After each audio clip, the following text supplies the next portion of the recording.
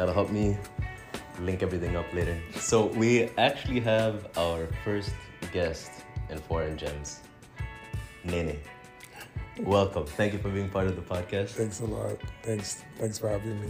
You're welcome, man. I'm glad to have you here. I'm glad to talk about, everything to do with, what you're involved in. We'll get into that. I don't want to spoil it for the guests, but yeah, Nene is involved deeply in the tech world, and so are Ola and I. So we're excited to have this conversation and chat with you a little bit more. I guess I should have introduced that we're back. Foreign Gems, back again, new episode. Yeah, Nene was looking at you when you said Foreign Gems. He has never heard the name before. Yeah.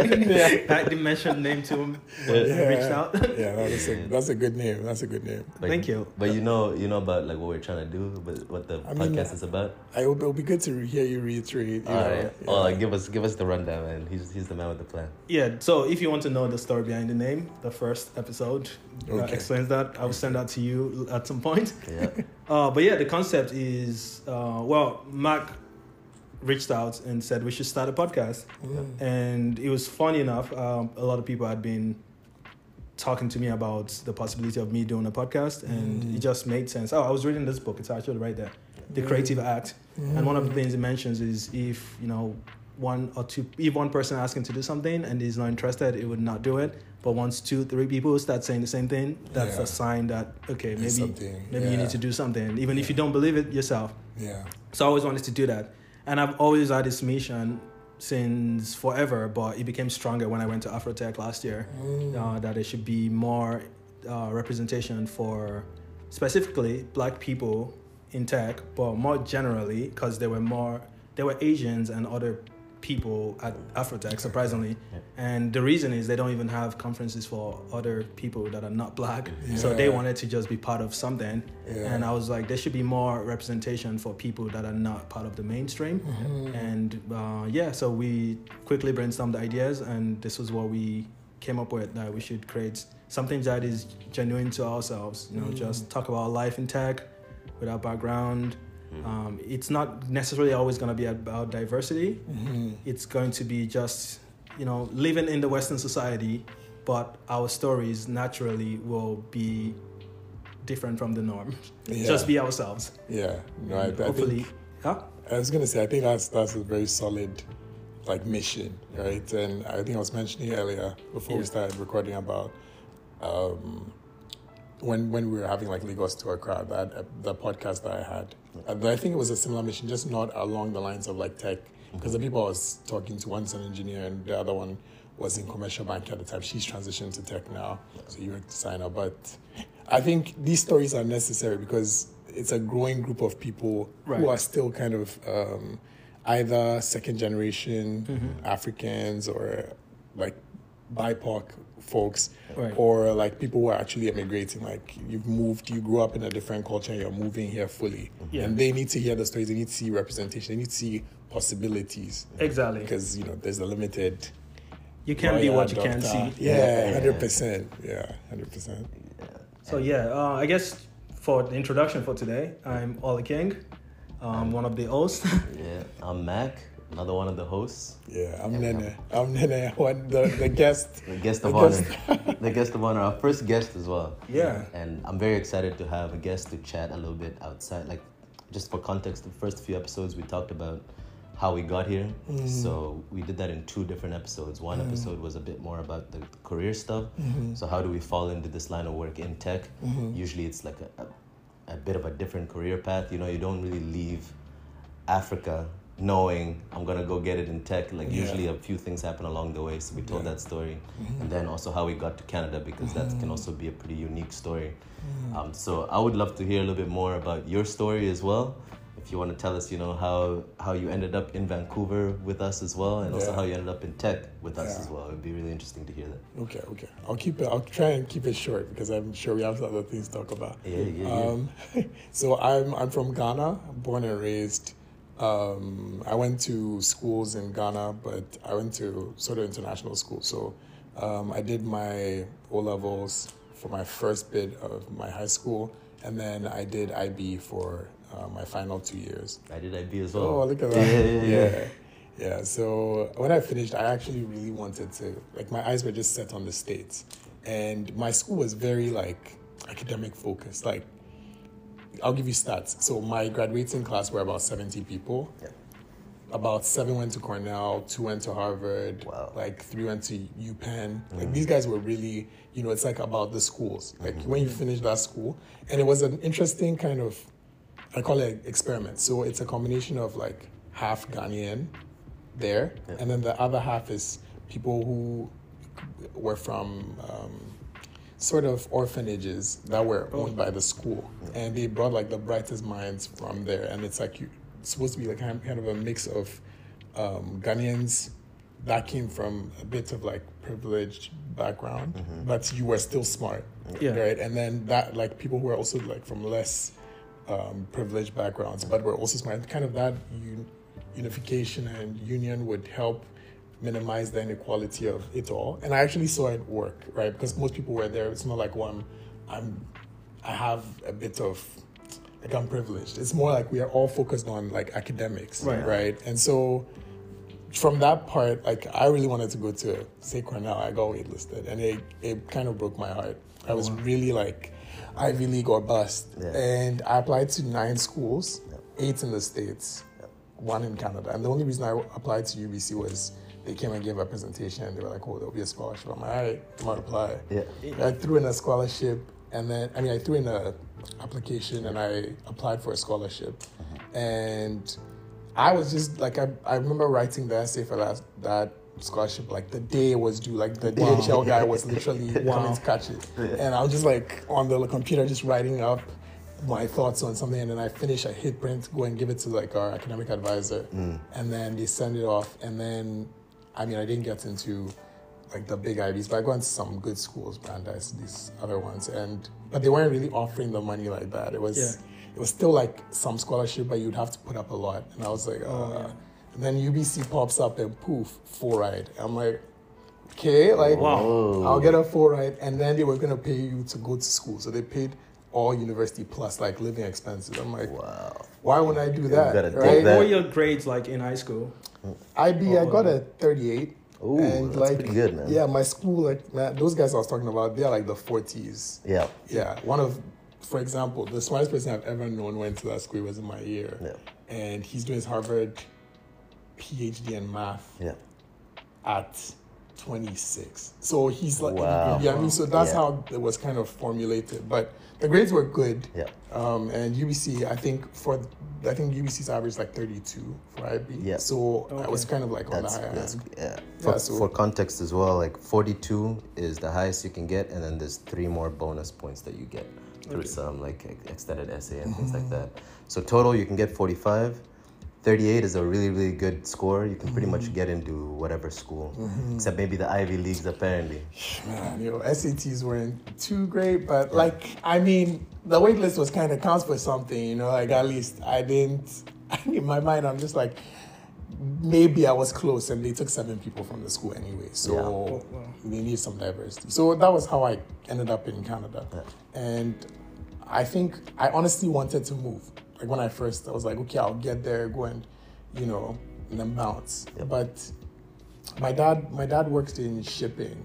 So he's been around a bit. Like he worked for a shipping company, and he was like, Vancouver's a beautiful city, you love it. And I'm just like, And I come and I'm like, okay, well, BC's is a beautiful place, so why not stay, right? And over time, it kind of grew on me, and I was like, okay, well, I don't know, let me make the most of my opportunities. And it's been a good, like we'll continue there, but I'm imagining maybe there's some questions. So you've been here how long now? I'll say like 10, but I moved to Alberta in between. So I'll kind of explain that part in there. I moved to Edmonton for 2 months, Calgary for a year to the day, and then I came back. Oh wow. Okay. I'll give a bit of that story in there, but So Mark, did you want to ask him like? So when you first got to UBC, what did you have in mind you wanted to study, and what were you thinking would be your path going forward? Yeah, so when I got here, I already knew what it was. So I took economics, maths, that's for high school. Yeah. And then chemistry, literature. But I knew economics was always what I wanted to do. Mm-hmm. So growing up, my dad was kind of trying to groom me to become a president. Like, you would just like become president of Ghana, you know. Yeah. So I always loved it as a concept. But it was economics and math I really liked. So I knew I needed to do a kind of a BSc, right? Like I was like, okay, B is good for theory. But so when I came, I did a economics major and focused on like the concentration was math and applied statistics. Gotcha. So it really economic. just, you know, Yep. helped with building out models, understanding really how does the economy work if you want to just keep it broader. But Right. I think it's also understanding scarcity, Yep. right? Because that's really what economics is teaching you. Right. Why do we act the way we are? Why are we rational or irrational? Game theory. Yeah, game theory, 100%. So I did that. In my mind, I thought I was just going to continue and go work for become an economist fully, Yeah. right? Yeah. Try and work in a central bank. Yeah. Will it be in Ghana? Will it be here? I wasn't sure. Yeah. But banking naturally was also another path. Okay. And kind of naturally gravitated towards that when I was in my final year. Yeah. So Okay, so just so that everybody knows, Nene works in tech now, and it's more specifically to do with AI. So this is a bit of a departure from the original plan. So I'm gonna ask my favorite question, which is, how did you make that transition? I always find these parts are really, really interesting. Like, Before we get to that, Yeah. what's your role now? okay, so I'm an AI product manager at AI research lab for a bank. let's go. So that's the So connection. I'm still attached to it, but Yeah. it's kind of like on the techie side of things. More, Okay, so yeah. Yeah, and Yes. so my question: how did you marry those two things? Now that I know that Borealis is it? Yeah, Borealis, is you know, related to the finance world. That makes a little bit more sense. Mm-hmm. But how did you know that, you know, I want to work more so in the forefront on the more cutting edge stuff versus maybe the apply the more traditional economics that you had learned?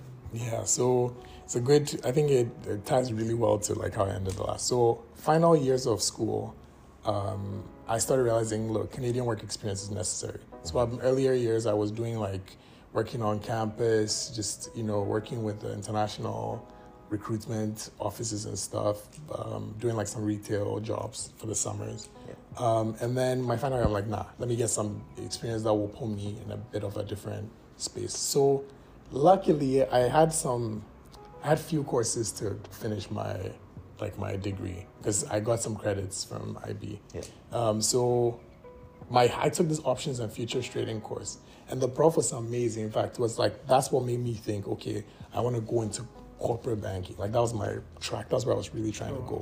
So the prof was prof and I had a really good relationship. We actually still talk till today, and she was like, oh, I know you have like some interest there, right? At the time, I started working for TD as a kind of customer service, and then eventually moved into FSR, financial service rep. Yep. But I was like, nah, this is really like I understand what a line of credit, what a credit card is in general. Yeah. At least because back home we don't have these products. At the time, we didn't really have these products.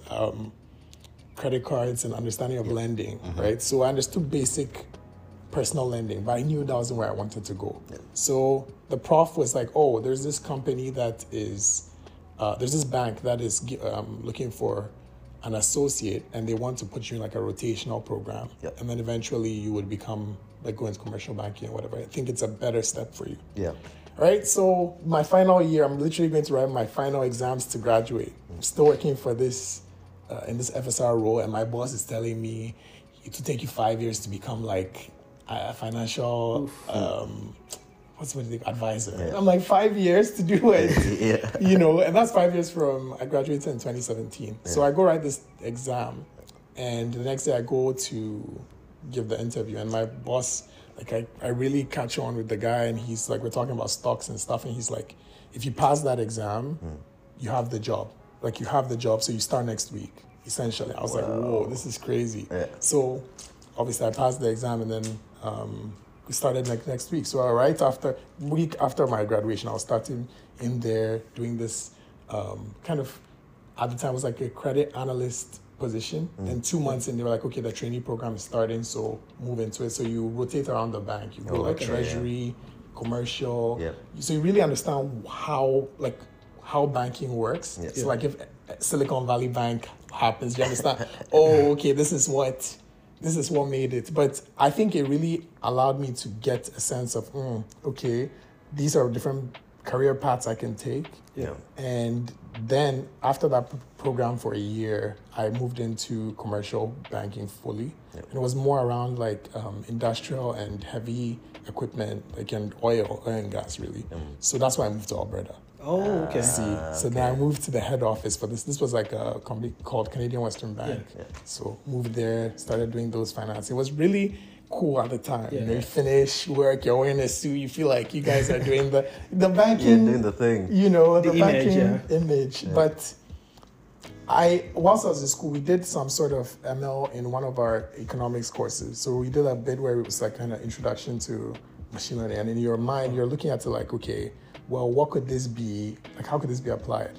So when I got into the role itself, commercial banking, it started becoming like, well, what we're doing is we're trying to identify if people would default or not, right? Yep. Businesses would. And I'm like, man, this thing I'm doing is really not, it's really not, it's not rocket science. And human beings shouldn't be doing it. Models should. Yeah. Right? So that's when I started realizing, I got a dip from this role. So 2 years in, I was like, it's time for me to find something else.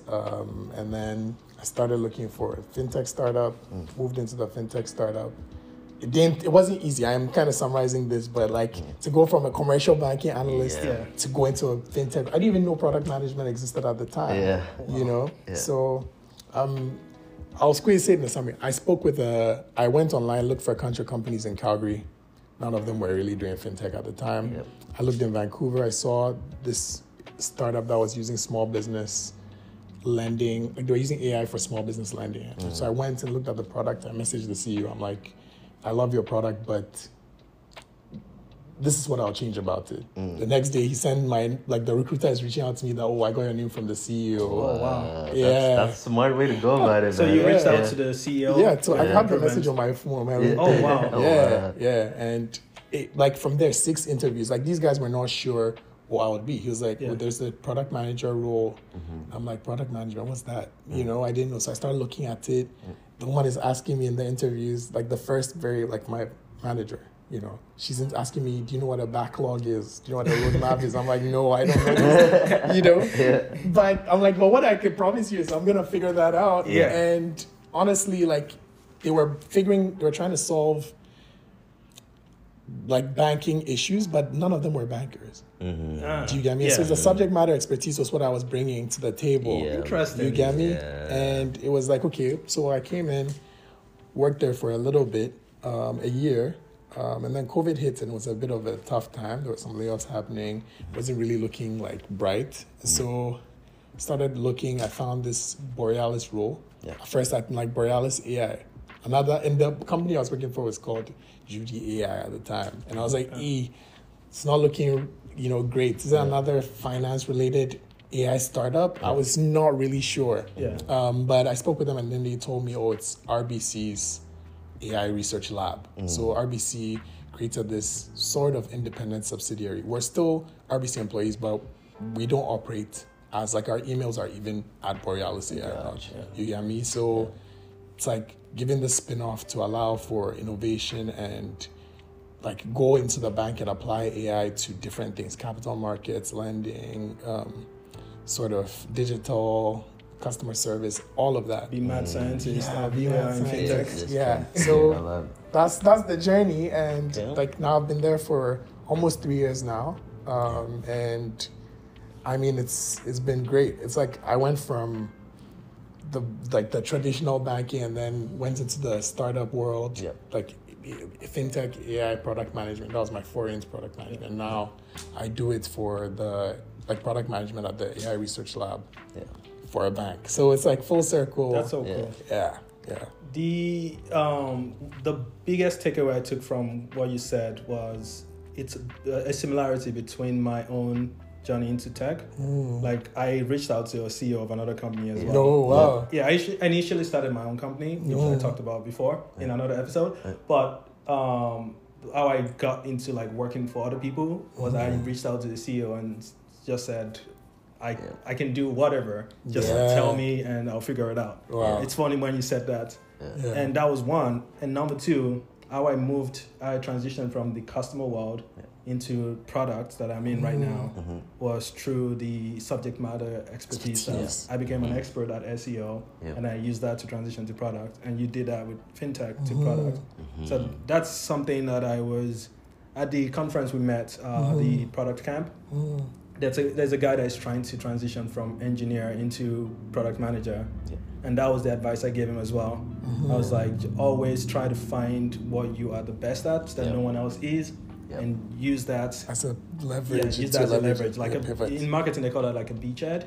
Use that as where you start, and then you move into 100%. I think whenever I'm talking to anyone who wants to move into product, right, I was like, what industry are you in? So if you're in media, if you're in, say, insurance, I'm like, okay, find tech companies. It's product management, what's good. So you go, insurance, I go and find a product management role for an insurtech because I can tell them, oh, these are all the problems that I see in here.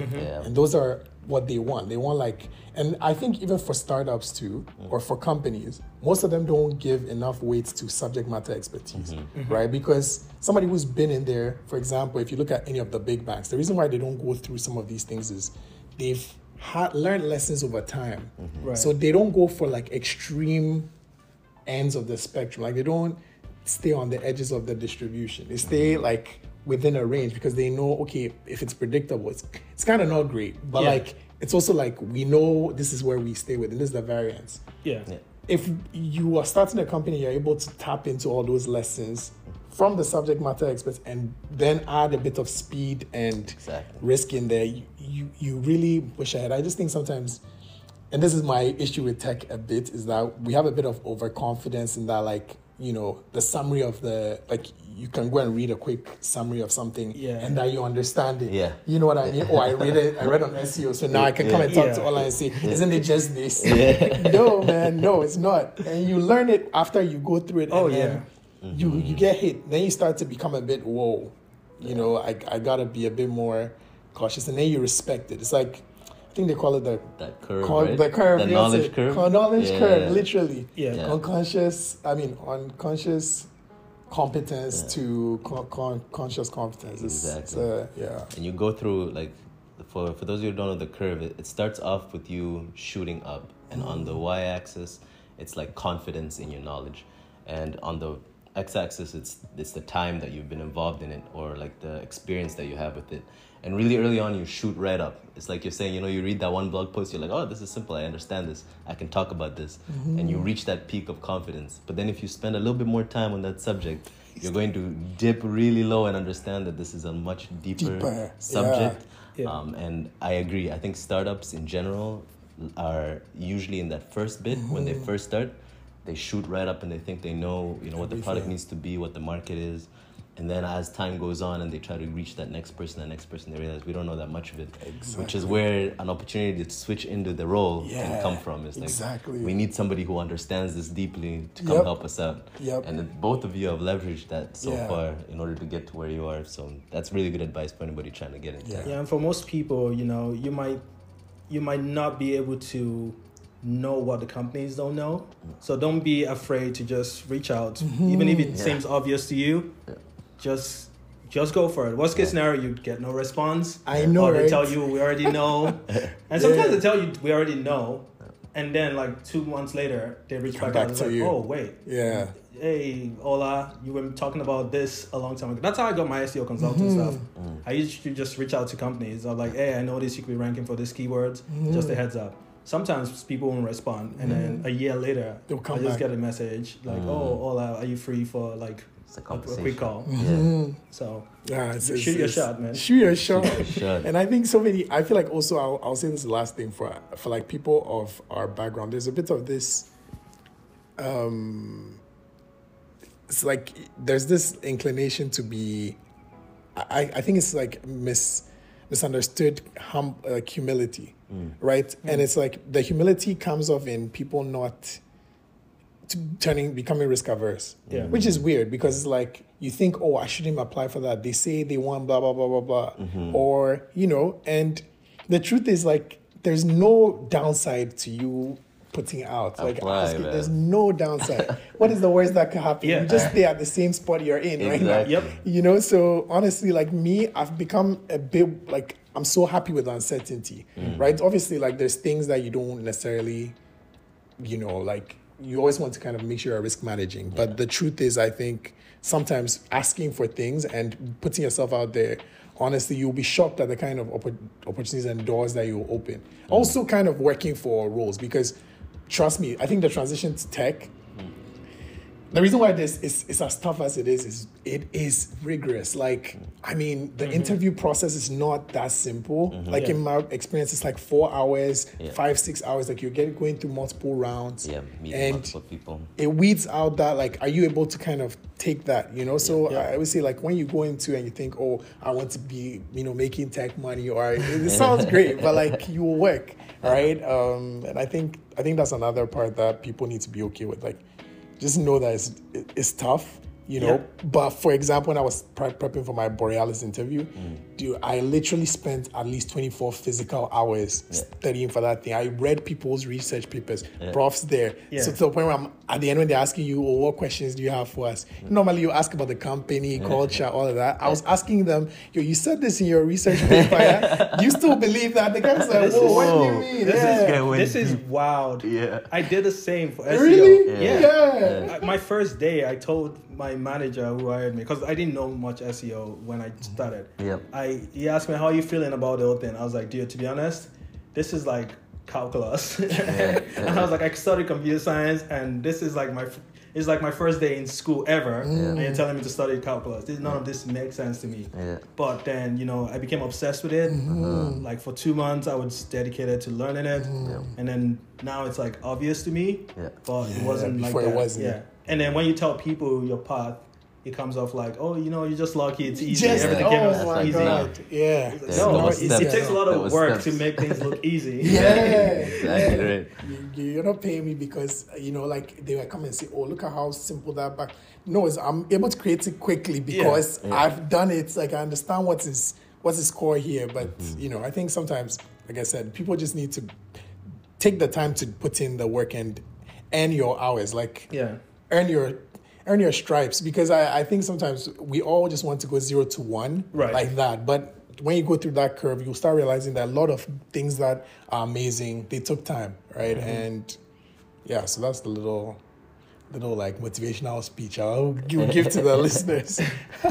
I wanna switch gears just for a second because you mentioned something that I've been meaning to ask about. I was actually in some of the questions Ola sent earlier as well. I was like, I think we should talk about this. And you mentioned it a little bit, which is the situation at SVB. And now we have a resident expert in the banking world to talk a little bit about this. For those who are curious, like what would you say, like in bullet point format? What do you think happened there? Yeah, so I think I wrote a little Twitter thread on this, right? And I think wait, what's your Twitter stuff for people my want Twitter? to search for? Oh God, I literally changed my name, like my @ but it's Nene, right? That's Nene, and my actual @ is @ Nene M Azu. So Nene, okay. So you're getting a follow. Nene Mazu. Mazu. Yeah, before it used to be King Azu with the V, but like I changed it. I was like, let me create some separation between my Instagram and my Twitter. I don't want people to follow both. But you've been doing too much AI stuff. It's no, like, you don't want. I'm just like, I don't want to. Start doing some user representation here. Like, what is? But I'll say in a nutshell, what happened was, is an asset liability mismatch, right? And so typically when banks hold your deposits or whatnot, they typically put into either short or long dated bonds, right? And you're supposed to kind of time it and not put a lot of it into like one asset class. So you want to make sure that, say I'm buying bonds that are, and this will happen with SVB, they bought 10-year bonds at a really low rate, right? And if you look at the deposits, when we put money in the bank, people think you're just storing your money there. Yeah. You're really Like lending your money to the yeah, bank, It's right? in a safe somewhere. It's not. No. It's not in a safe. And when you read financial statements, you'll see that banking financial statements are different from every other companies, because banks hold your cash as liabilities, and you know what I mean. So in there, you will notice they have to pay some sort of interest on the liabilities, right? And unfortunately, because SVB's locked in a large percentage of their liabilities in at, which is to them assets, in at, what do you call it, like a really low rate, right? They're having to pay, rates shifted really quickly, right? Like the central bank Fed was increasing rates like nobody's business. So you have this thing where now you have, say, like $10 billion, let's just call it that, at 1.35%. And you've got like that same amount in at, what do you call it, 4% that you're paying on them. So it leads to two things happening. Now you have this mismatch, so you're already taking a loss on the spread between them, but you also need to kind of have like a liquidity, like a percentage that has liquidity. So in case you came to the bank and you say, I want my money, which so they, over time, the bank kind of knows maybe 15% of their money is going to be rotated, available cash, basically. You know, they call it short-term liquidity. So these guys had that difference, and then Peter Thiel, you know, the legend. 0 to 1. Yeah, 0 to 1. Writer. Yeah, he was just like, okay, like he noticed what was going on and just like, okay, he's rang the alarm bells. And then All In podcast guys also were kind of talking to, and so it led to, it's a crazy, and you know, like it led to like this run on the bank. So essentially what happened was you had a spread that was too like negative, so they were already losing money. Yeah. In truth, if they held it to maturity, they would have been fine without having to pull out money. But if you've got 50-60% of people instantly asking for money, Now you're in a crunch. Money you don't have. So then money you don't have, and you're already owing like a negative yield on top of that. So I think, just in a simplified version, they borrowed, they had our funds. They were paying us more than they were earning on the funds they had, so they couldn't really maintain that. But then also people started asking for their money right away. And for a bank, every bank needs to run on deposits. Like one of the core things they need. So that led to a point where the FDIC said, nah, you know. And in Canada, just for everybody to know, there's a CDIC. So there's a deposit insurance company. And I think the Canadian one is $100K, if I'm not. So problem is when you have a bank fail, like what happened, typically deposit accounts, depending on what it is up to $100K.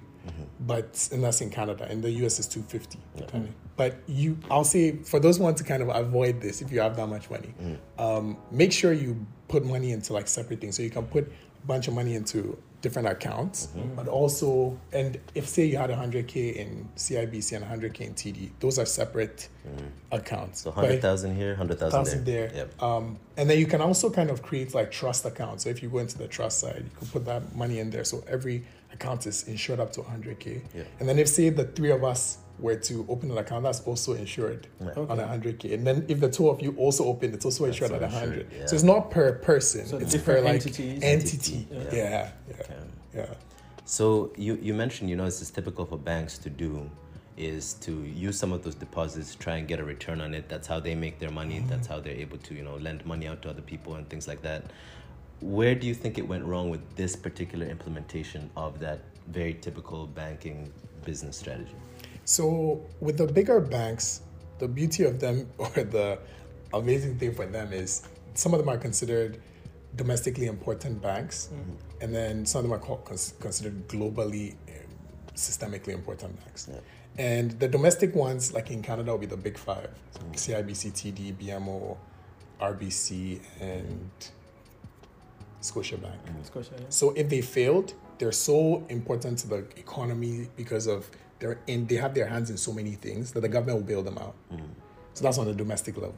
RBC and TD are on the global level because they have their hands in multiple other countries as well, and they facilitate like a lot of those flows of cash and trade and stuff like that. So they would be billed by like even a higher power, World Bank step in. They can't fail. Yeah. So if you were following Bill Ackman, you will hear him say, okay, these guys, like everybody's going to pull their money out of like these companies or these banks that are not domestically or globally important banks and move it to the JP Morgans and the RBCs of the world. Yeah. So the problem was when you were managing your balance sheet, and there were like 2 graphs that I had on my Twitter post that showed what was going on. SVB was a full outlier in terms of how they were managing the distribution of their portfolio. No bank does that. Like has that kind of split.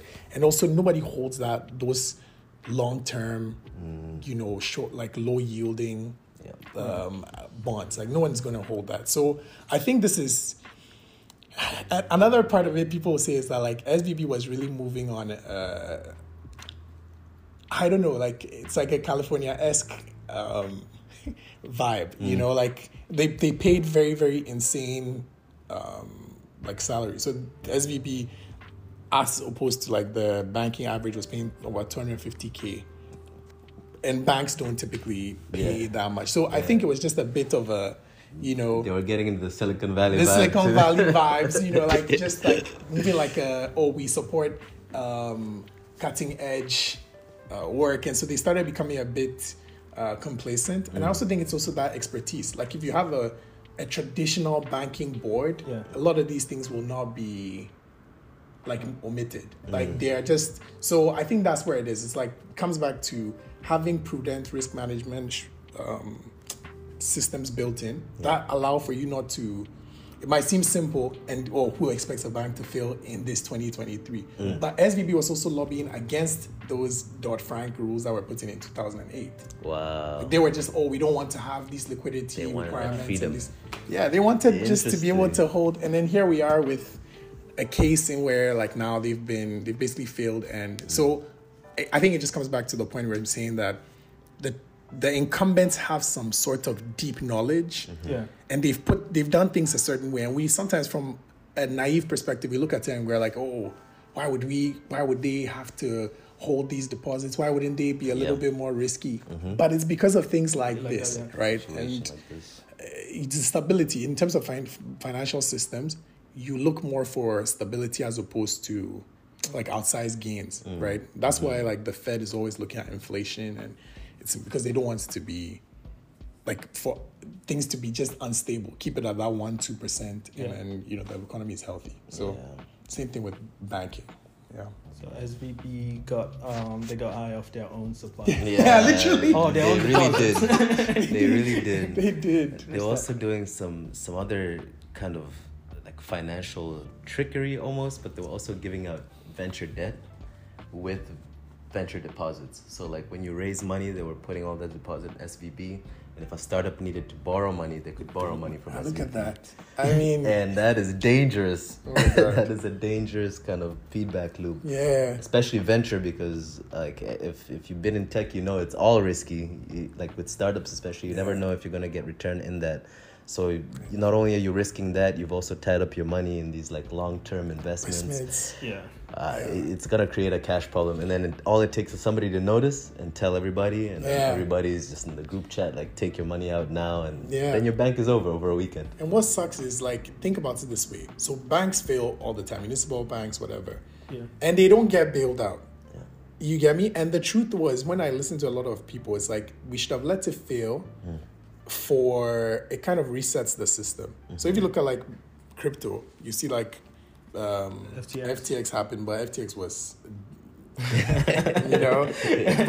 BlockFi, Celsius, like there were a couple of them that also sort of failed, and nobody bailed them out. You get me? And here, I mean, they didn't necessarily get bailed out. The government guaranteed their deposits, but people are saying they shouldn't have intervened because it kind of makes it look like, well, if anybody necessarily fails, the government will also kind of step in, and know. And so there is a bit of like this reset that needs to happen. Like nobody wants to see a company go to zero. But if it's being run wrongly, like then in principle it should be allowed to. The market is efficient, right? It rewards people that are doing great, and it doesn't for those that aren't, and for banks too, right? So we'll just have stronger, more risk, like banks that have strong risk management existing, and then the ones that don't.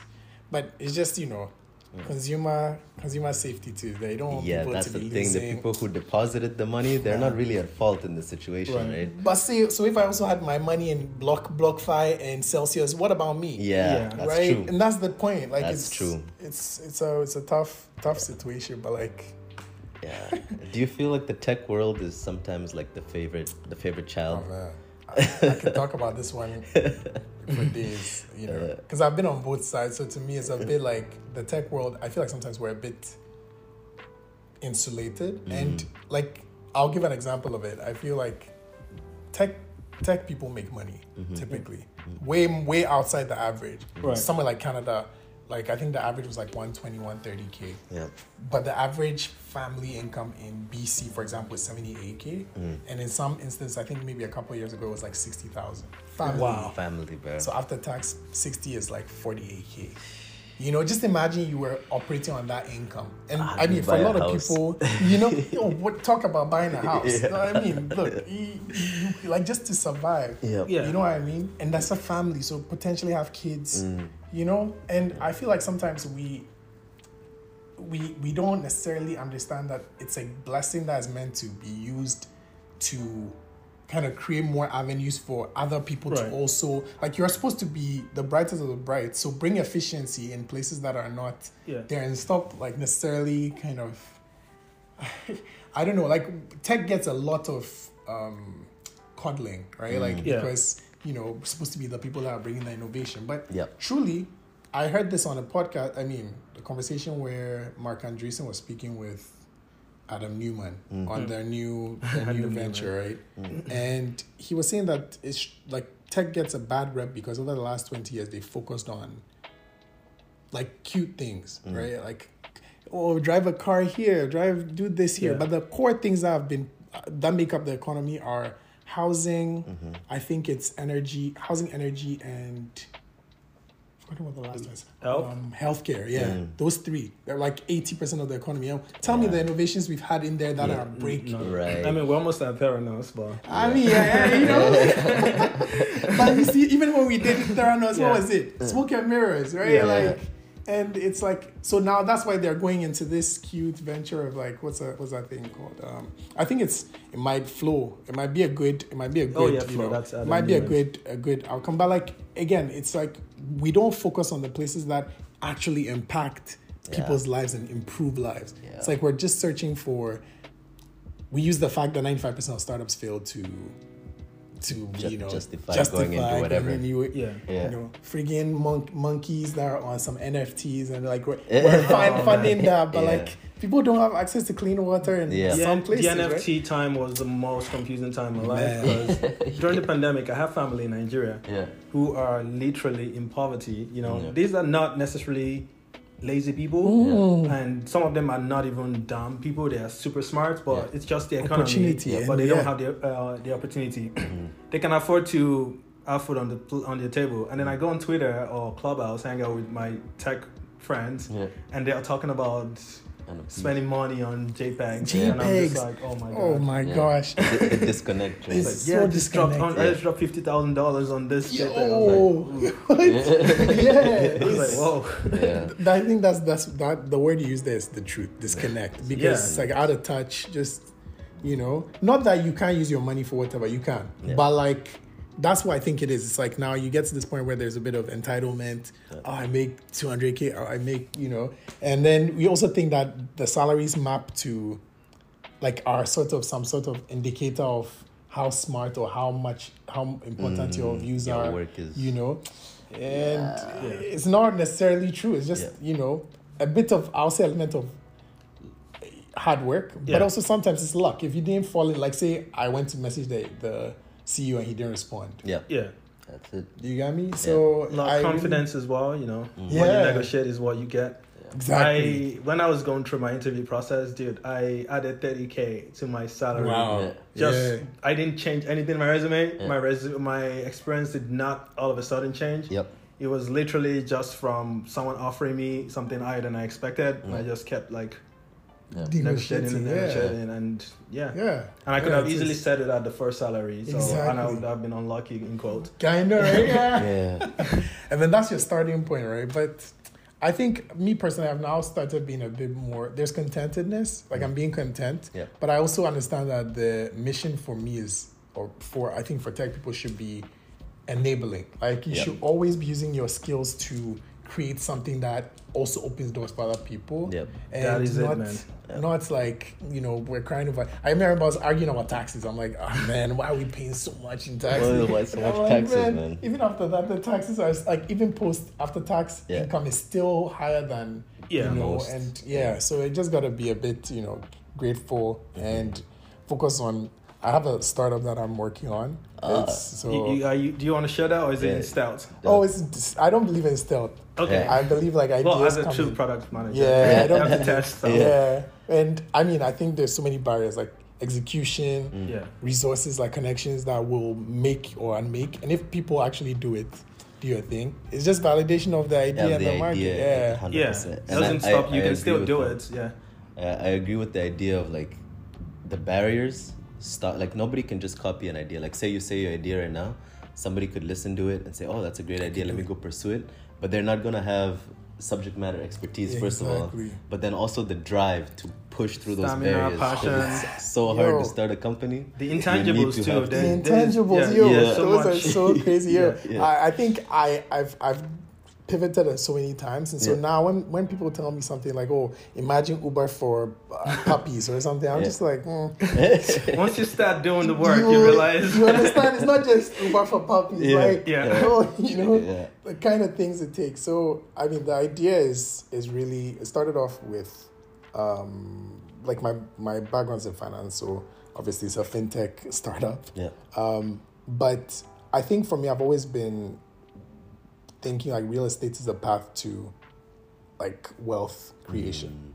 And so was trying to find a way to connect people into like equity positions that wasn't requiring like a down payment. In my mind, the thesis was a down payment is more of a hindrance, like a Yes. barrier than it is Yep. a measure of risk. Yeah. Right? Because Agreed. if say your risk, like today, you have 100 grand and say like you lose let me not use you. Somebody has 100 grand and they lose their job. Yeah. Their risk at that, like the day before and the next day, hasn't necessarily changed because of the 100K additional. Their spending behaviors and those kind of things are what we should really kind of focus on. So anyway, so the whole idea was, okay, reroute the way it works. So say I have an old person who has 500K. At their age, let's say they're 60 plus. Real estate's like a long-term game. Yes. So you've got a younger person that is maybe in their 30s. Yep. They have the time horizon to live out, earning their equity. Gotcha. This person with their 500K is looking for yield. They're looking for returns. You need So- like quick quick time returns. horizon. I on want the to make return. income. Yeah. I'm not trying to pump all this 500K into something and then be getting like 1K back. Like, you know what I mean? So what it was like, break those up, create a fund, let these older people or wealthier people put money into the fund. And then we identify people that are currently not considered, like that don't have the down payment, but they have a really strong financial profile. Yeah. Or they have the down payment but don't want to put it down. And use that as like a way to kind of share equity. So once the person puts the down payment in, we go to the bank and say, okay, we're guaranteeing them because we know their financial profile. They're able to afford the mortgage payment. And so the bank will maybe give us the rest. Maybe it's like a smaller portion. And then you pay majority of the money to the individuals, to that fund, and then just a little bit to the bank. And you obviously get a really good rate. Yep. Because You're you're working coming for for a more money. 20% mortgage. Yeah. So, I mean, worked that out, but I started realizing that mortgage rules are very, very, some economies are really built on housing. And so I was like, okay, that's not really going to work out. Tried running with it. It's called seed cap, zero down, like so many little ideas. Yeah. Then pivoted a bit into like budgeting. And so just being in the world of AI, I was like, okay, well, most budgeting apps are around like what you've done. So they show you like historical. Yep. Right. But they should be, I believe that it should be geared around what you should do. Yeah. Right. There's not enough of It's that. not where you know. Do you use Mint? I do. And it's nice for like you can track your net worth, you can track like how you spent in the past, but there's no suggestion of how you can improve your spending habits in the past. And I think that's where maybe like your AI expertise can also come into play. 100%. Is noticing trends and habits, because like, for example, if you're maybe getting started in a hobby or you've just met a new group of friends, you might start to spend more on a particular category. Exactly. But in these apps, it's not telling you that. It's not doesn't give you the like, insights on you and how you're changing over time. Yeah. Right. So the whole thing was, the premise was, okay, this now it's called avocado. Yeah. And the avocado reason was because there was a billionaire that said millennials are unable to afford homes and like nice things basically because we spend all our money on avocado toast and gourmet coffee. I was like, okay, well, avocado, because I should be able to spend my money, but also afford like nice things because I'm aware of it. Yeah. So started going down that route. I even have the app on my phone. Oh, nice. We built it out. I had a team in Ghana. Yeah. My co-founders out there. Yeah. So I started doing it myself, and I went to Ghana and I met a bunch of people. One has already been to YC. He's built out a company. Like they're there. YC is Y Combinator for people who don't know. Yeah. Y Combinator. They're doing well. Like raise 17 mil. And then I spoke to him about the idea, and the whole thing was, well, let's build an app that takes in your bank, like, aggregates your financial information, and then it starts to recommend what you should do. And then you could even have like rings, like an Apple Watch. So one that says like, you know, like this is how many challenges. It uses challenges to optimize that. Gamify it a little bit. Gamify it a bit, you know, and then kind of also embed a bit of wellness. So like, how is your mental state around your money? So how do you feel about money? People's relationship with money is a big thing. It's so crazy.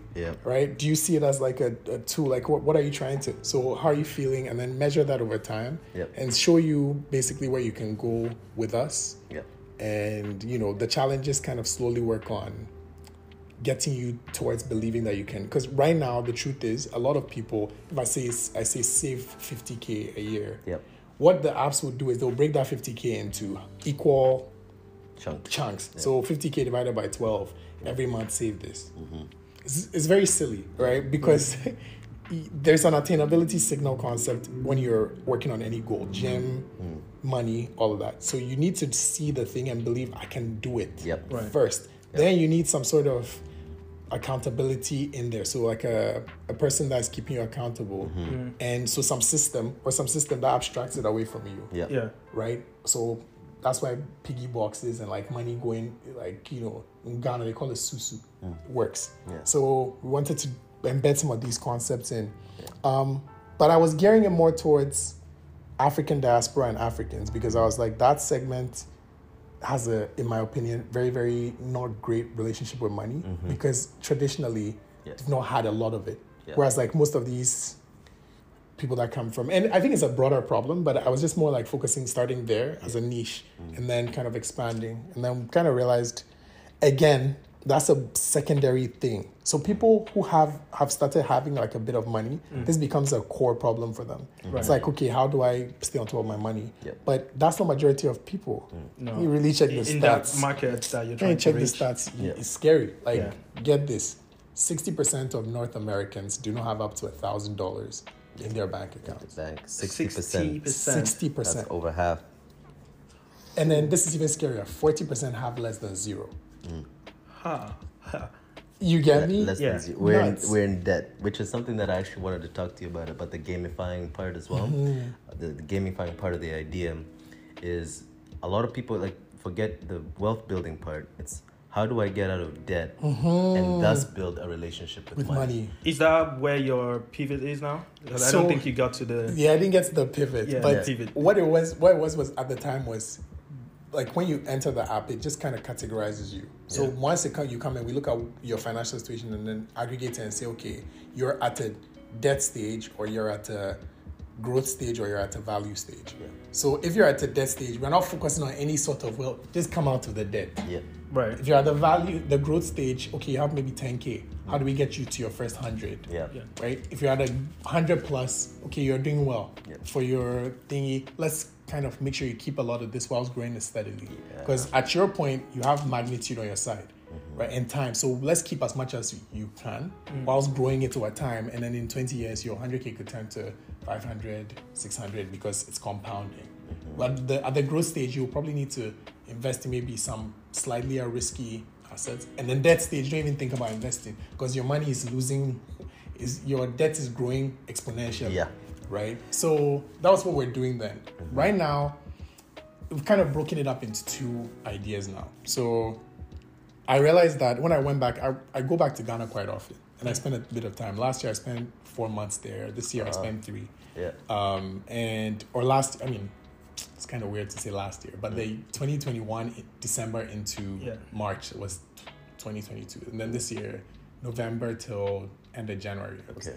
And I started realizing that the problems I'm trying to solve here are niche, like they're fringe problems. You get me? It might work out and there's people who want it. But back home, there's much more of a need for primary services, like primary things. So sending, receiving money, the essentials. Basics. Sending, receiving, storing money. Right now, they're not there. Your money is losing value. So anyway, we decided to kind of pivot, and now the team is building, like we have 2 things. So one is a global market for Surf Club, which is the avocado side. And then the other one is called Surf Club. And it's weird because you'd be like, why would you call it a bank? It's a neobank.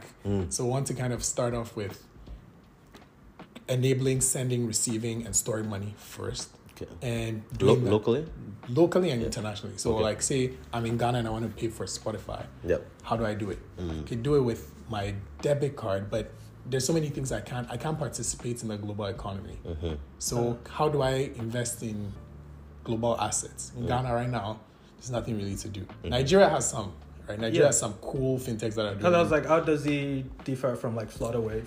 Yeah, so Flutterwave, I don't know if Flutterwave is more of like a payments gateway, right? Okay. So we might use Flutterwave. So what we're trying to do is create a centralized bank that leverages some of these rails and functionality and just allows you to send mobile money locally to kind of like send, receive, and store money first. Okay. And the next thing is investing, lending, insurance, crypto. Like now we're taking it another layer. Okay. So we're trying to allow participation of like domestic Africans in the global economy, and then also allow diasporic Africans to engage back home. So say I want to be able to buy real estate in Ghana, or I want to invest in a farm, or I want to own a house. Now there's different kind of funds that can work. So what are we going to do? Enable your ability to send money back. Again, existing apps are there. So we could use them to move the money. Yeah. And then over time, you kind of bridge this gap between these two groups that have a lot in common, that have a lot to offer each other. And eventually, say you have a bunch of money that you're like, okay, I have 10K. It can become peer-to-peer lending, that you're funding some enterprises in Nigeria. So right now, the broader vision is a neobank for the continent. It's called Surf Club. And then on the side, I have Avocado, which is like on this side of like helping the digital generation with their money management. But to do both is kind of hard. I'm more inspired about the African side of things because our continent is growing, problems are magnifying, and the only people that will solve these things are people that have experienced it and can see the future. And I've seen it happen already in Latin America. There's a company called Nubank. You should look them up. Nubank. Okay. And the founder is just amazing. And from his perspective, I see us replicating the same thing or better. But for African challenges. Yeah, exactly. That's when I'm evaluating ideas that I want to work on now. I've been using this Wikipedia mindset, like something that is not just a flash in the pan, something that becomes critical part of how the economy works. Like even like Twitter, it's kind of crappy right now, but it still serves a purpose, which is it's like a town hall for where people, if you are really deep in Twitter, you know the value, you understand the value. YouTube is part of the internet infrastructure right now, so they're almost like monuments, you know what I mean? It's like you're building, I don't know, infrastructure and real infrastructure on the internet. And those are the ideas I start thinking of right now, because no matter no matter the waves and cycles that goes, those companies tend to stay. Because look at Twitter has not innovated. Like if you really look at it, it's not changed. No, the app is the same. Yeah. And me, when I look at my loyalty, Instagram and all of them, I had waves, but Twitter has just been like I go there and share. You know. Yeah. So I think it's about time where like basically value is not being robbed of like young Africans. Like Ghana, for example, 50% inflation ate away 50% of our value. Yeah, wow. In 2022. I went there and just 1 year. In 1 year, we 50%. COVID 50%. Like it's nuts, you know. And the exchange rates are so. The real purpose is this. I find like young people are struggling to find purpose.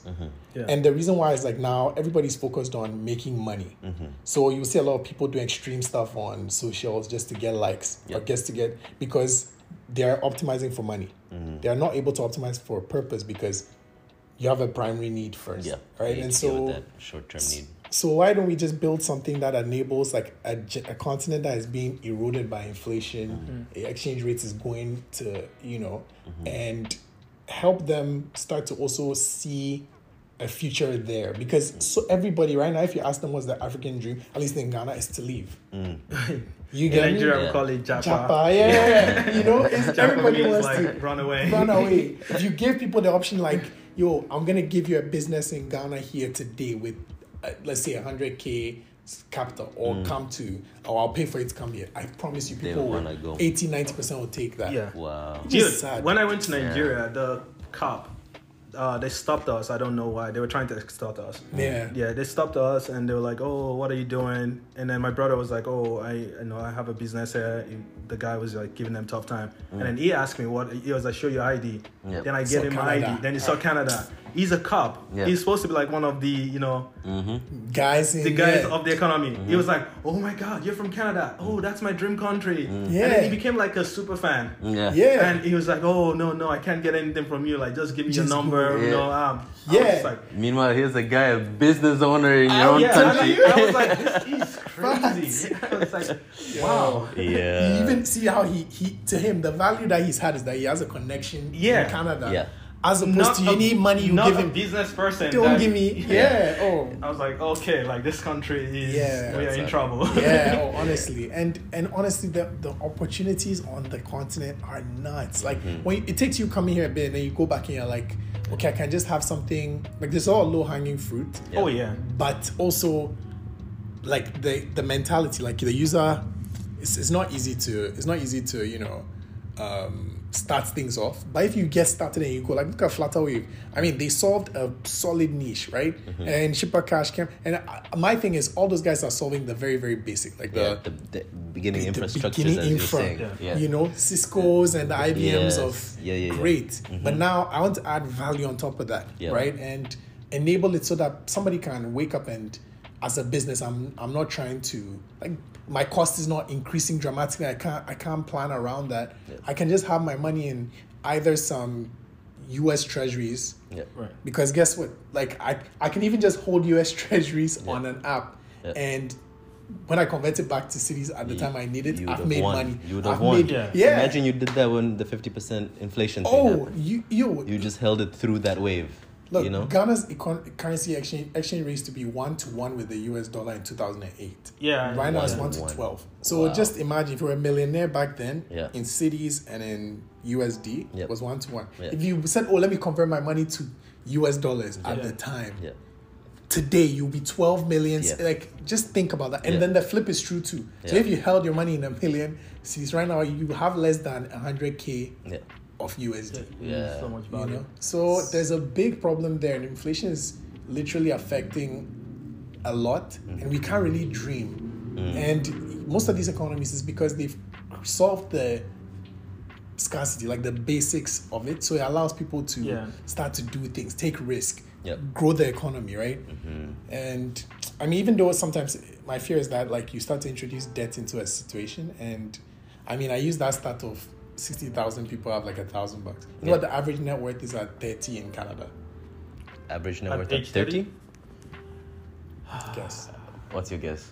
20K. 20K? Yeah.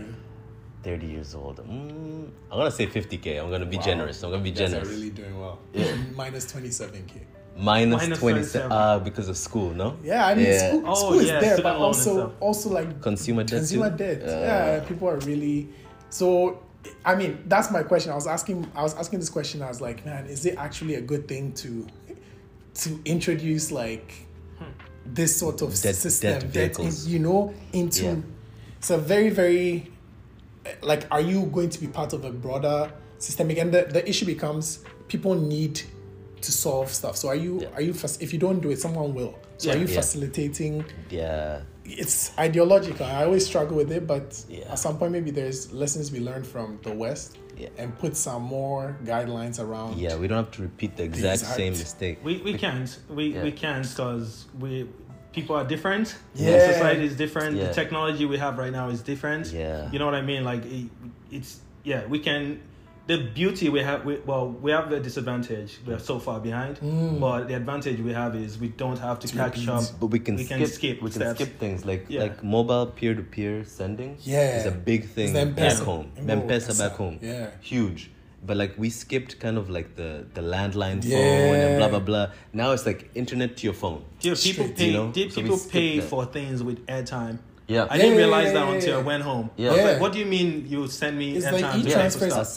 It's basically like having a debit card. Yeah. You've got your bank account on your phone. Yeah. You just send and you can get one. it. And that's a skip because in some ways, back home we're more ahead in terms of like the peer-to-peer sending. Yeah. Like Interac, we take that for granted for like email transfers between us in Canada. But in the US, Cash App was like an innovation. Yeah. It was like a big step. Yeah. But back home, we already got it on the phone and we're using M-Pesa to send it. Yeah. So That's like true. there's opportunities to skip steps. Skip stuff. But I really like what you mentioned about debt as well, because I think part of the housing crisis that we have here is because we can borrow money to do something like buy a house. That means that like the cost of the house can keep going up and up and up because people can quote unquote afford it by borrowing the money to go do it. Yeah. I don't think we should try and redo that. I don't think we should, but I think there's a part of back home where we're losing out on stuff. So say everybody buys things cash. Yeah. Yeah. And it's not an efficient use of smart. cash. I used to think it was so smart. No, it's terrible. Right? Like, but like people have so much. I was telling my dad, like, imagine how much value is in this house that you cannot use for stuff. You basically cannot. You know why not? It's tied up. It's tied up. But if you had a way where you could take a home equity line of credit against the value of the house is appreciating anyway because population is growing, demand for this is growing. So say the house is worth 100K today and you pull out 50K against this house. In 10 years the house is worth 150K. If you sell the house, it pays off the money you've pulled out, and you could have used that 50K to start another venture. That's what people do here. It's like nobody's even fully paying off their mortgage. They pay it off, it gets to a point, then they pull out money against it, moves the thing up a bit, and they are just forever in this cycle. Why? So it's like you're unlocking the economy a bit, but us, we're so level one, like we are first order, right? Like arbitrage, buy low, sell high. You can't do anything. There's no like second order derivative, like financial instruments, leverage. Like nobody's understanding what. And I think that's another thing we see on the deck. It's like we want to enable Africans to participate in the global economy, but we also want them to understand and appreciate and benefit from leverage and compounding. Which it's not a concept. How many people do I know who actually have like investments? Most people are buying government bonds, and guess what? In Ghana, they failed last year. What happens? So I think there's a big opportunity then. I feel like it takes people like us and also people on the ground listening to those people. Because sometimes we go back and we have these big ideas and we don't listen to the person that the market woman was telling you. Product market fit, man. You need it. you need somebody telling you like, okay, I would use this thing, but then they are also using it. It's not the same. Users will give you so much feedback. No, you want to. They are challenging. If you're building something from the lens of someone in North America, you will fail so much. That's why I like that you are going home. Spending You need time to at be, home. because there's so much different challenges. Like I don't know about Ghana, but you have better electricity in Ghana. Nigeria, electricity is a challenge. Yeah. So if you're trying to make Same something that is Tanzania. fully Electronic. electricity That's is a problem. Yeah. Yeah. People are using phones that are like 10 years old. Yeah. Yeah, So you can't have USSD this- has to be in your strategy. Yeah, right? you Yeah. can't have all that. Things can App be like, can't be huge and it's No, it taking can't up all take this so much bandwidth. stuff. Bandwidth, I know, right? Yeah. You want one download, then they have to get more a bigger airtime. bundle. Top up, Yeah. No, man. Doesn't It's- make sense. It's wild, but Yeah. I think that all I'll say at the end is like there's opportunity home, and I personally think when we come here, sometimes we get a bit comfortable and we get into this like I could just live here, grow, like live my life. Yeah. But I always say when I look at most other like immigrant groups, their home is also still developing. So if Yeah. you look at like Asians or like Southeast Asians, right, or Europeans, like there's still things going on there. Yeah. But us, like people come and it's very individual, and I want it to be like where there's a wave of us that like focus on home in some segment. You don't need to do everything. Yeah. But you pick your vertical and you help improve. you're that. speaking And- our language right Yeah, now. yeah, man. Because I enjoyed when you mentioned that you're mission driven. What we're doing right now, this is mission. Like I mentioned, my mission is to improve inclusion. It's because the reason for that is I want to be back home in the midst of the startup economy and be solving things, but I can't. I know that that's not my highest leverage right now. My highest leverage is to be here, Yeah. but at the same time, I have to find a way to, What can I do make to that impact? what can I connection. do? Like Yeah. empower people who can be closer to home, Yeah. or even someone who's home listening. Exactly. They can get some of this foreign gems. Yeah, that's amazing. Yeah, foreign gem. They can get some of this foreign gems from us. Oh yeah. So you know what I mean. So it's like they're hanging out with us, right? Yeah. They might be back home, but they get You to open those lines of Yeah. communication Yeah. a little bit. We share some connect the ideas. bridges. Yeah. even down to the branding. Like we're using black and yellow Oh, today, okay. and if you go to Lagos, first you get out of the airport, what do you see everywhere? There's like Black and yellow buses, taxis, Oh, okay, autos. Everything is black and yellow. That's the symbol. Oh, okay. That's the symbol of Lagos, and that's right in the middle of the Tanzanian flag That's as a well. Oh, flag. okay. Yeah, Look at so that. and black. it's a way to just keep us rooted. Like that's what we do it for. No matter how this evolves, Yeah. the It's mission so true. remains the same. It is to Yeah. connect us back Yeah. to our roots. Yeah, no, it's necessary. You need those symbols too. Like, we have a lot in our culture too that we can offer to the world. Yeah. You know, and I think people are starting to see it with TikTok and all of that. But Yeah. I think we're responsible for that. And I mean, I don't like to put anybody else's mission, but me personally, I keep saying like my dad was kind of a little wrong with that whole like president thing. Yeah. Mine is impact. Like I know that I won't be satisfied just having this tech role and slowly like kind of working my way, director, whatever. Yeah. I have to actually change, and I like my life vision, my life mission is fully help 100 people move from extreme poverty into at least upper middle income status. That's Yeah. so. Hope that 10 of them That's so will, specific. will repeat the same cycle. I If like I it. achieve that, Wow. I've done what I need to do. Yeah. And like, I mean, the goal is to do more, but minimum, the lower bound of that is That's what you're trying to 100. And then hopefully 10 of them will do it. And then that will lead to a ripple effect. Because if 10 do it for one person, that's 100, right? Do you Yeah. get me? Or no, 100-fold. 10, I don't know if 10 do it for 10 people. Yeah. Like, it needs to get Exponents is hard for exponential. humans. Yeah. Exponents is hard Yeah. for humans to figure out. Yeah. Yeah, the exponent is now, but but Yeah. you know what I mean. Yeah. Yeah. And that's like an extra 100 people, even with a 10% success rate, Exactly. which is really right? interesting. Yeah. I like how like all I was about to say this as well, but I like how specific the mission is because it doesn't matter the how now. Yeah. You can try a lot of different things. It could be through the app that you enable people. It could be through doing lectures back home that you enable Exactly. people. The how doesn't really matter, but you have the mission of like this is the impact that I want to have, and it's very measurable. Yeah. And I really like that. That's a really Yeah. cool. In that's a our cool mission. intro episode, I mentioned that to Mark. Like values, principles, missions, they are very important to have, and I think a lot of people will benefit from that. For me, like I said, I think I told Mark, everything I did was not working when I didn't have those things in place. Yeah. I was just creating stupid ideas that made no Yeah. sense. Yeah. in theory, they were great. Yeah, but Some of them were harder than some of the things I do today. Yeah. Like, you know what I mean? I'll create an app for like 6 months. It Yeah. was, in theory, it was Sounds genius. good. Yeah. Yeah, But it wasn't solving anyone's problem. Problems. It was not based on reality. It wasn't based on real mission, real problems they're solving. Yeah. And so anytime I meet people who are mission driven, it amazes me. So, question for you about the mission and about, you know, what you've been doing so far. Where do you see AI enabling your mission in a way forward? Because I feel like there's maybe an opportunity there from a leverage perspective. But I want to hear it from you a little bit. Yeah, so I was talking about the first parts of the idea, which is like around like budgets and tailoring them. That was what it was. It was going to be AI based, you know, using the power of AI to do this. But I think, like I said, it's more primarily, there's more impact you can have there. So the hope is like in the first bit is to basically connect everything, right? To just bring in all those existing solutions into like a place that people can do their mobile money. They can kind of send international. They can have like a Visa card that allows them to interact with the world. Yeah. And then for the layer 2 things, now it's kind of highly personalized. So, now I can send, receive money, and I can store money on this app. Yeah. Great. Now what's next? Yeah.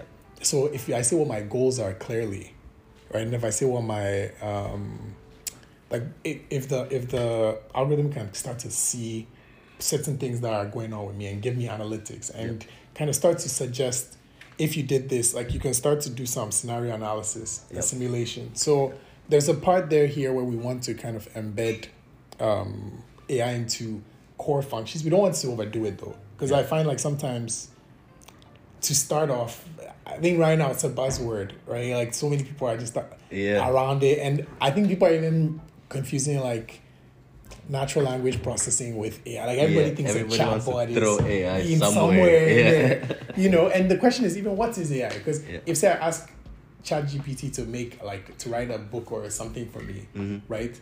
Does that output of the thing, like, because now I'll say it writes it for me and I write an article. Yep. Can I say, I wrote like the article has AI in it because I see what you're saying. Is the artifact is it itself powered by AI as a result? Is this an AI thing? The fact that I wrote an article, because I could have a blog about whatever and use AI to help write it. That doesn't make me an AI company. Exactly. You're just using it. So it's the tool. So I think there will be certain core things that we want to embed, like basically the recommendation part of things. Thank you. And I think ultimately you get to a point of these things will help with the personalization. These things will help with focusing on what are you really trying to solve. You personally, what do you want? And then like from there, once we've already captured the basics, it starts to become like, okay, let's take it to the layer 2. And that's what people said on my app when I went home. A lot of people said this app is great. Like I'll show you after the episode, but they're like, wow, you build this app and all my developers are home.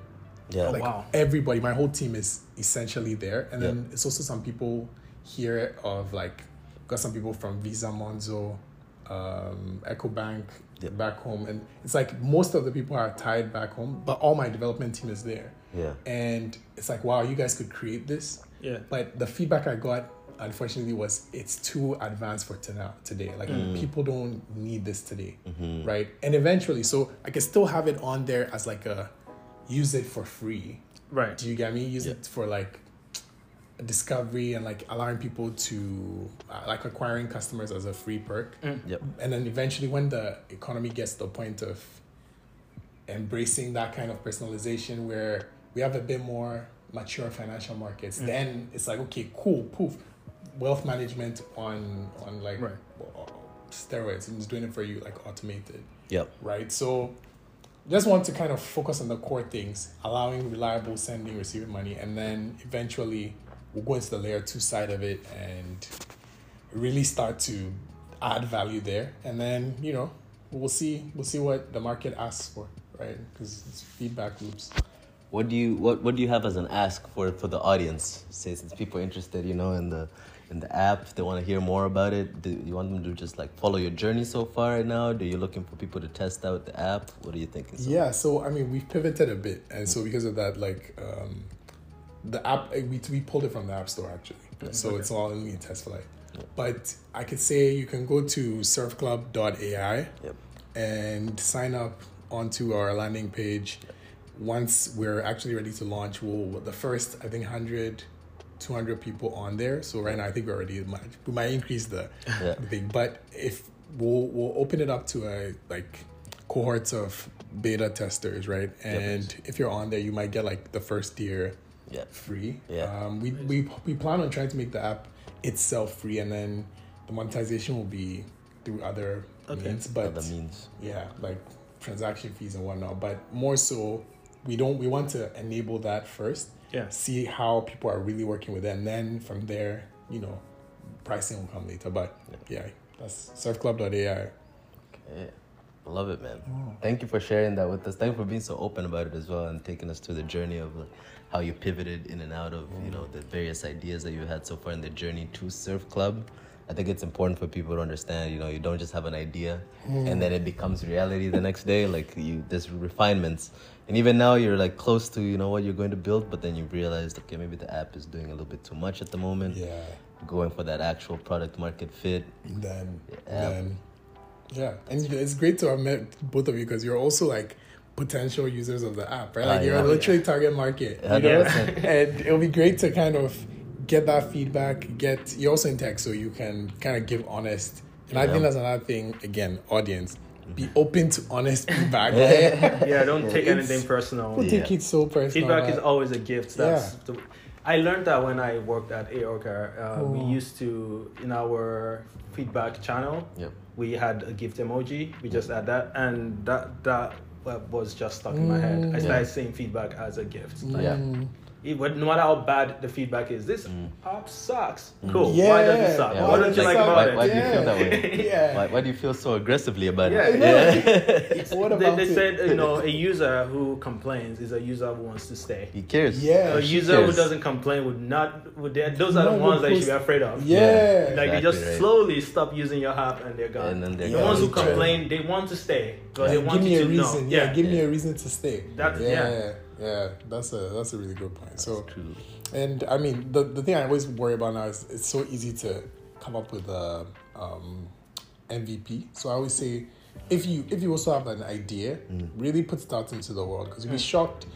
Maybe where you start from is not where you end. And again, now it's really easy to launch those things. So I'll say, if you have an idea and you have a mission behind it, and you think, okay, like, I need so much. So it's not really going to be with ChatGPT 2 now. You don't even really need like heavy developers to get like a light version going. I still think, obviously you want to get a team together, but put out stuff into the world, try, especially when you're young, because once you start getting into like the later years and family and kids, like it's not easy to more risk. It's a harder risk. It's a harder risk to take. Yeah. So do things that make you scared. Doesn't work. There's a lot more like time for you to, at least that's the one thing I said. If I try all these things and it doesn't work, at least I tried it, and then like I can come back, and you'll be shocked. Most of the ex-founders I know, they even go straight into director roles, because you had to think about so many things that like nobody else would have. That experience is singular, right? That experience goes up really, really fast when you got to build your own company. Start thinking about all sorts of things. I'm telling you right now, sometimes it keeps me up all night. Like you be there thinking about, like, right now I have to file taxes. We're incorporated in the States. I have to file taxes in the States. Okay, well, what company does this? Like, how much is it gonna cost? And you're thinking about like just the product, but there's marketing, there's sales, there's like legal fees, like privacy, like there's so many dimensions that you need to really think about, and like questions that you've built this whole product finish, and now you come and tell you, oh, sorry, you can't actually launch this because it's not, it doesn't follow, like, legally it's not allowed. Or like somebody has a patent, like little things, right? Like, and I'm just saying, you just need, there's a lot to build, but it shouldn't stop you from trying, right? And then at least you get the answers and you start to map out a path to actually doing the thing. That's why it's important to have that mission. If you have that mission, you will find ways to scale any obstacle. Yeah. You would find Exactly ways right, around it. But if you're idea driven, once the idea fails, You're done. you've lost your motivation. Idea driven is even okay. Money driven is the worst Oh, because Oh yeah, you can be. That's true. You can have a vision that you want to bring to the world as well. So it's not always the mission. Sometimes you can have a vision as well. So, but you need something beyond. Yeah. Like I want to become a billionaire, and this is the easiest path. Yeah, look, my research director said one thing to me the other day. He's like, most researchers get paid really well, right? I know this guy that he spent like 10 years building this app, whatever, and it took him 10 years, and he got acquired by, I think, one of the big tech companies. And he was like, when he finished, because of dilution and all of that, he roughly made, on the payout, he roughly made probably like, I don't know if it was like under $1 million or something like that. He's like, in my time, like if you look at the kind of trajectory a typical director or researcher would go through, they would make that money just being an employee. With less risk and less headache, with less stress, you know. So it's like the question is, what are you doing it for? Are you risk averse? Are you not risk averse? Are you like, you know what I mean? And it was something that really. So he's like, if you have a reason to do it, then it has to be beyond you. But if not, like a lot of people always bash 9 to 5, and I'm like, man, it can be pretty nothing good. wrong with it can be really good. You know, like everybody's just out here. Go, you need to be an entrepreneur for yourself. No. Our life is not easy. You're doing what I'm doing too. The barbell, I call it barbell principle. If you've ever read this book, Anti-Fragile. I've heard of it, but Anti-Fragile. Anyways, the book, that's one of the concepts. Like always protect yourself against a risk that would shatter you. That's the concept. Like, completely ruin you. So if you keep your 9 to 5 and you're trying different business ideas, if they fail, you are anti-fragile. You're not in debt. You're not, you know what I mean? You're still moving forward. You're failing forward. But if you prescribe to the advice that if you're not, quit everything. You have to quit everything. I did that before, and I would never do it again. Honestly, like I also started taking advice from people that have done it. But also listening to, like, you listen to general advice, but be very, very handpicky of your opinions, because as people are just mirroring or reflecting their own insecurities on us daily, right? Somebody, why would you do this? Like Nubank founder, for example, he always talks about how, like, when he started doing it, they were telling him, all the banks in what do you call it, Argentina, like, so Nubank is across all of Latin America, by the way. And it's like the most successful fintech in the world. And I mean, maybe second to Stripe, but in Latin America at least, most successful neobank for sure. And he says when he was asking, all it was people conforming and fear. Like they were like, these families will come after you, but he just started hearing it. He was like, those are not like reasons. Like, you're not giving me any like material. It's just like, okay, well, they're incumbents. Okay, they need to be disrupted. And they'll come from my family.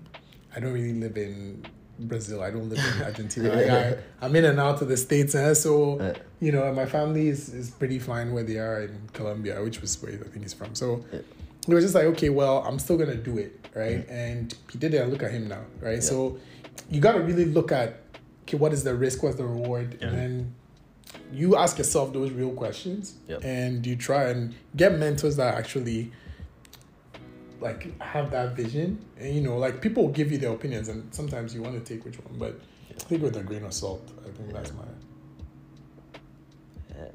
So many good nuggets in this episode. You guys are very, very lucky. For our first guest, you have set the bar incredibly high. I don't know how we're going to get other guests to even compete at the level. There'll be a lot of people. I think you dropped some incredible gems. I'm looking forward to editing this episode. So I can listen back again and just really take everything in. I just want to say I appreciate you taking the time to do this. I really enjoyed myself. Thanks for having me. I think we need more of these conversations. At one point when we were doing our podcast, we actually started doing something called the Level Up series. And we started inviting people to come and talk. And I think those were the things that we need to hear. But those ones were kind of struggling because people wanted to hear about, relationships. And it's like... some people just want to be entertained, right? It's interesting. The balance that you need to strike. But I find like these episodes, and I'll say shout outs to both of you, because it's hard to start something like this. I find like there's a lot of noise in the podcast space. Yeah. And it's always good to get like a refreshing one that you can put up and listen and be like, okay, this is something I can apply to myself. I could pull out 3 things out of that Right. inspire me. And then, like, this is good to do. So keep at it, and then launch it soon so we can all be like inspired and learn a lot from your journeys and, your ideas as well. So Appreciate that. Yeah, man. it's that in Twitter they talk about build in public. Yeah. So this is our way to learn in public. Yeah. We share our journey and we figure it out. yeah, it's amazing. Just as a reiteration, where can people follow your journey? Drop your plug it, bro. Okay. So on my I think Twitter, you can get me at Nene Emazu or Nene Mazu, right? It's all one word. Yeah. Right, on for my Twitter. LinkedIn, I'm very selective nowadays, but if you speak to me, well, I mean, we'll see. Oh, yeah. So LinkedIn is Nene Azu. Yeah. That's my LinkedIn. Look for the Borealis AI person, or Surf Club is in my bio as well. Those are the main 2. And then I think if you want to follow the Surf Club journey, riding the wave to financial freedom. I like that. I like that tagline. Definitely sign up on our waiting list, and that is surfclub.ai. So looking forward to hearing feedback as well, like on the page. Our Surf Club, I think our Surf Club Twitter is also Surf Club Finance, at Surf Club's Finance, so you can follow that. It's been like a bit iffy, post a couple of days, like, and then don't post for like 2 weeks, but it's tough to do. Startup things. Yeah. If you decide to go down the content route, there is a blue ocean for the market that you're trying to address for SEO. I haven't done any keyword research or anything, but just knowing what content exists, you have a lot of opportunities to dominate that space. Because our people, and by our people I don't mean just blacks, people that are not from the Western society, there's a lot we have to learn about money. All of you foreign gems out there. All the foreign gems. I'm telling you, that's amazing. Yeah, and I mean, this is where like your expertise too. I'll be leaning on both of you. I think that's one thing our community doesn't do. Like, we don't actually come together and leverage each other's expertise to kind of apply to solving problems. Like, we do it like everybody wants to do things by themselves. Yeah, and there's enough for everyone to win. There is. Abundant mindset. Is huge, right? The kick is huge. You just gotta, but someone said if you want to do things fast, go alone. But if you want to go far, go together. Yeah, we'll definitely have you again. For another AI stuff. I was telling Mac yesterday that I have a feeling that AI will be a recurring topic because we just opened. Right, it's like we went into this door. We just can't go back anymore. And I think the day that happened was November 30th, 2022, the day ChatGPT launched. Before that, there were things, but that was when we got into this new world. We're not going back anymore. So there will be a lot of discussions around that for sure. So hopefully we can come back and talk about that. No, for sure. And even outside of the podcast, we'll definitely be catching up because I think sometimes too, you got to keep this energy around you just to kind of keep going. Vancouver is already gloomy as is. Right? Exactly right, man. Yeah, let's paint it yellow. Let's do it. Yellow is in Ghanaian flag too. Yeah, it is. Even a black star is in the middle. There's a black star. Oh yeah, you got black stars too. So there we go. Green on either side, right? I think it's red, gold, green, and then a black star in the middle. Cool, man. Yeah, once again, thank you very much, Nina, man. And we'll bring you back for another episode for sure. Thanks a lot. Thanks for having me. And that was Foreign Gems. All right, see you next time. We don't have any outro catchphrase yet. Build in public.